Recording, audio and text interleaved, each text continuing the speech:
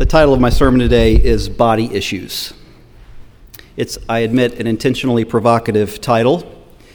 We'll be talking today about the resurrection of the body, but by using the title Body Issues, I'm intentionally raising a broader issue, the idea, the reality that many of us don't like our bodies. This week as I was walking around the church, we put the title of the sermon on the signboard, and as I was walking around, I saw a lot of people noticing the title on the signboard. And my guess is that just reading that title, Body Issues, was thought-provoking for many people, because I've never met a person in my entire life who doesn't have issues with their body. There are at least a couple of reasons for this. Part of it is the simple reality that we are mortal, we get sick, we age, and so all of us must face the reality that our bodies will degrade over time. I think that's the first reason we have body issues. But especially in our culture, it goes much farther than this, because every person I've ever met also wishes their body looked different.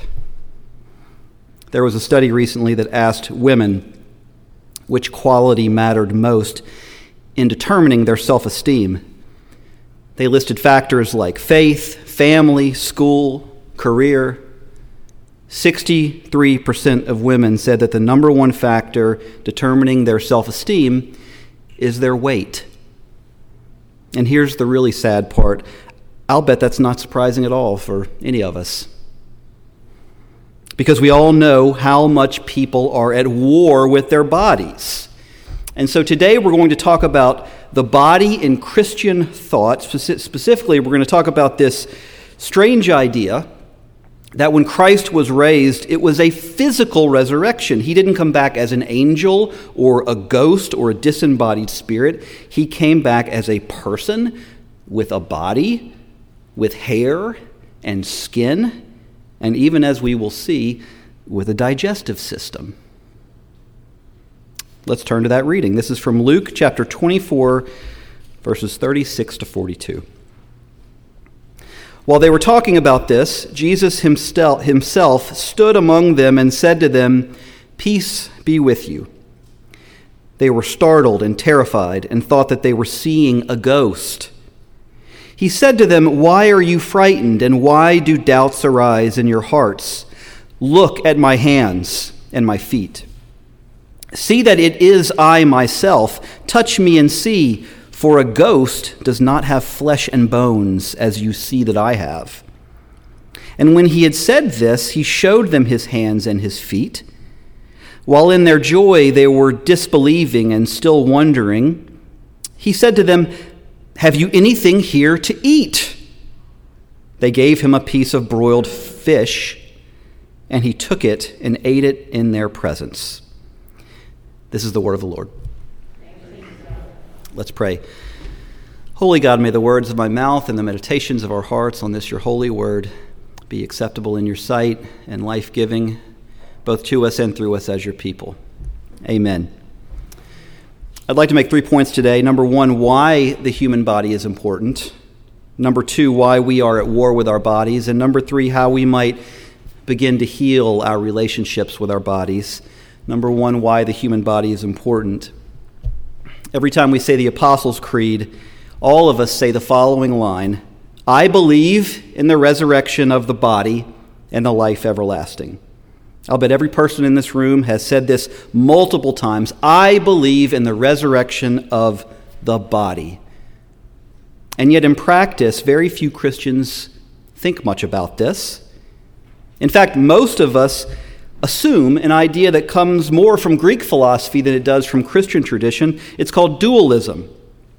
It means that the soul and the body are totally separate. The soul is pure, the body is corrupt, and when the body dies, the soul is finally liberated from the body. And this is a good thing, because the physical world, so thought the Greeks, is not very important. It's the immaterial soul that matters. But Scripture has a totally different view. The Bible from the very beginning says creation is good. God created the world and called it good. How did God create human beings? From the dust of this good earth. and then he breathed into him his own life. We are literally part of the material world. Joni Mitchell famously sang, "We are stardust." That's not a metaphor. The elements that make up the human body were literally formed in the explosion of stars billions of years ago. We are stardust. If you look at nature for any length of time, you will be amazed at how miraculous and complex it is. And yet, of course, we also know that life is full of suffering. Christians explain this with the idea of the fall, that this endlessly good world became full of sin. And yet we also believe that one day creation will be restored.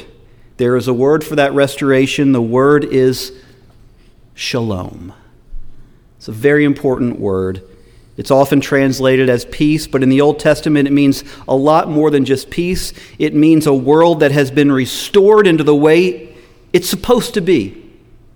A world in which all of creation has harmony and health and flourishing. Now here's what's so interesting. When Christ appears in this story in a resurrected body, the first word out of his mouth is shalom. Meaning, look at this body. This is what restored creation looks like. And of course, this is one day what we will all experience, because as Paul said, Christ's resurrection is the first fruit of what all of resurrection will look like. Now here's the point. That resurrection will not be a bunch of disembodied souls. It will be physical. In this story, Christ goes out of his way to tell the disciples that this is a physical reality. He says, "Look at my hands and my feet. Touch me and see. A ghost does not have flesh and bones as you see that I have." And then he raises the stakes even more. He says, "You know what? Do you have something to eat here?" And then he takes a piece of fish and he eats it in their presence. It's almost like he's trying everything he can possibly do to get them to understand this is a physical resurrection. God is not giving up on the world because it's evil. The resurrection is God loving this world so much that he recreates it. He takes the same elements, the same stardust, and he breathes life into them once again. Obviously, when we're talking about the resurrection of the body, we're talking about something that is utterly mysterious. So I'll just give you one image that I think is lovely. St. Augustine said that the day of resurrection is like God sitting at the potter's wheel. He takes the clay of our old bodies, he dips it in water, and then he puts those elements back on the wheel and he spins a new jar. And those are our new bodies, made by the same elements that went into our old bodies, but now given new life. The point again is that you are not a disembodied soul, you're an embodied soul. Now, in case this is still confusing, and I think it should be, let me give you a few examples of what this connection between the body and the soul looks like. Let's talk about moments in which your soul is deeply inspired. I think what you'll find is that it always involves the physical world. So let's say you are enchanted by a wonderful piece of music. You feel it deep down in your soul. What is actually happening? Something physical. Sound waves are entering your ear and they're vibrating against your eardrum. You feel it in your soul, but it's happening in your body. What happens when you eat an exquisite meal? It's happening in your body, but you feel it in your soul. When you embraced a loved one, it happens on your skin and your muscles, but you feel it in your soul. You get the idea. Our souls are forever linked to our bodies. And so even if our souls leave one body when we die, Scripture says they get another one, because this is what eternal life looks like. It's an embodied reality because God cares about this world. Let's move to point number 2. Why then, if all of this is true, why are we at war with our bodies? Well, let me ask you to do a quick thought experiment. Imagine standing in front of a mirror, looking at your body. You are naked. What do you see? Do you see the miracle that your body is? these billions of cells, each containing strings of the language of DNA, each working flawlessly and unconsciously outside of your awareness to sustain your life? Or do you look at your body and judge it? I wish I was thinner. I wish I had more hair. I wish I had bigger muscles. I wish I had fewer wrinkles. What I'd like to suggest is that we get our bodies precisely wrong. We love our bodies for the wrong reasons, and we hate our bodies for the wrong reasons. And in order to understand what I'm talking about, let me remind you of what sin is. Sin, in its essence, is putting yourself instead of God at the center of your life. And that matters when it comes to the body, because depending on whether God is at the center of your life, you will have a totally different relationship to your body. If you put God at the center of your life, then your body is simply the way in which you experience this amazing world. You are grateful to have a body, because if you didn't, you couldn't do anything. All the things that God calls you to do, to love others, to worship Him, to pray, to heal the world, these require a body. And so the body is not more or less than the vehicle that our souls embody. Our bodies always point to God, of course, who created them in the first place. However, if you don't put God at the center, then your relationship to your body is going to be much different. And suddenly, beauty, physical beauty, is going to become very important. Because your value in this life depends on your physical appearance. Your self-esteem depends on whether you are thin or have hair or have muscles. Your self-esteem depends on how beautiful other people think you are. But that's a very fragile place to be, because guess what? Bodies change. We age. Bodies grow weak with time. And so if your physical appearance is entirely the basis of your self-esteem, you're going to be at war with your body. And look around. This is the sickness in our culture, isn't it? Everywhere you look, there are images of perfect bodies that nobody can live up to, and our children are getting the message that if they don't look a certain way, they have no value. It is a real problem, and therefore we have to talk about how we might heal our relationships to our bodies. That's point number 3. To understand how we might become at peace with our bodies, we need to talk again about what's going on for these disciples who just watched Jesus die. We touched on this last week, that the only way to really understand crucifixion is through the lens of trauma. Even the Romans admitted this. The word crucifixion, cruciare in the Latin, literally means torture. The philosopher Cicero said this: to bind a Roman citizen is a crime, to flog him an abomination, to slay him is almost an act of murder, but to crucify him, there are no words that can possibly describe such a horrible deed. And that was a Roman writing that. Imagine how it felt for the Jews and the foreigners who were the ones who were crucified. There are no words to describe what it's like to watch a loved one brutalized like this. Why do you think the Romans did this to bodies? Why did they strip them naked and flog them and nail them to crosses to slowly die in unimaginable pain and then leave the bodies there in public so that over the next few weeks they would be slowly eaten by birds? Why did they do that? Because even they knew that the body and soul are one. That if you want to kill a person's soul, if you want to erase their very identity, then you do terrible things to their body.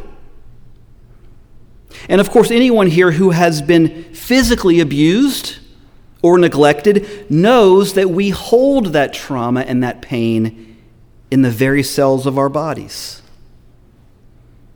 I've been reading this wonderful book called The Body Keeps the Score. I mentioned this last week.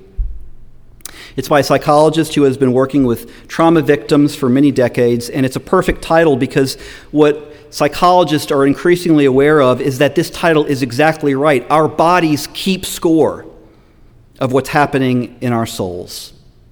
When we are overwhelmed or stressed or traumatized, our bodies are the things that hold on to all of this. And over time, we begin to develop physical symptoms, and therefore to heal from these things, we have to re-engage our bodies. Healing happens from the bottom up through our bodies. And now I'll let you in on a powerful secret. Worship is one of the ways that we do this.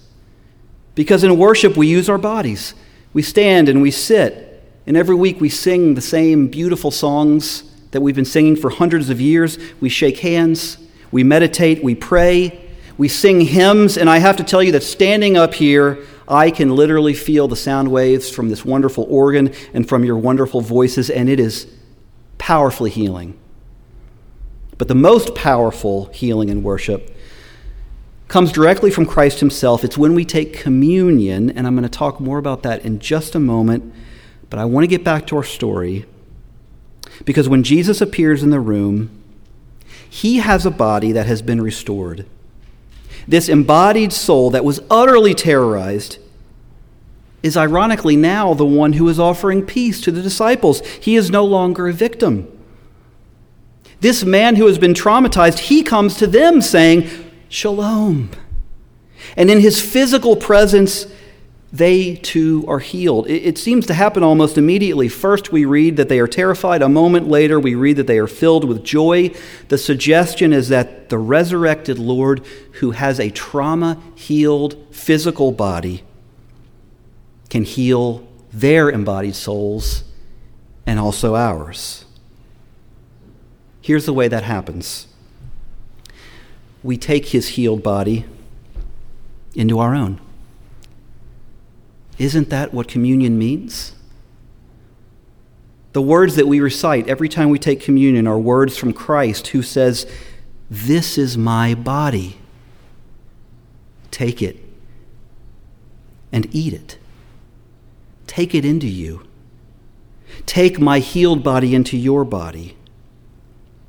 Communion is bringing Christ's body into the very cells that our souls inhabit, knowing that what happens in our bodies affects our souls. Now, I want to end by talking about what a healed body looks like. Some people might think that for trauma to be healed, it must simply be erased from the body and erased from memory, but this is not the case. We touched on this last week. The most amazing thing about Christ's resurrected body is that it has nail marks on it. He is raised, he is healed, he is Shalom himself, and yet on his body there are scars. And I think this is what healing looks like. Healing doesn't mean you forget the past, it means you overcome it. And the scars are good because the scars witness to the healing power of God. What is the most beautiful body possible? It's not some flawless model. It's a body that's filled with scars, because that body testifies to the healing power of God. When you meet someone who has overcome trauma, they always have nail marks, don't they? Some are on the inside, some are on the outside, but they all have scars because their wounds have been healed. And I imagine that this is what we'll all look like on the day of resurrection. We'll have new bodies, but those bodies will have a lot of scars, because the wounds that we have suffered will have all been healed by Christ. Let's pray. Holy God, we thank you for restoring us in Christ. As we take his body and blood into the cells of our bodies, we pray that these very cells within us would rejoice in his name. Amen.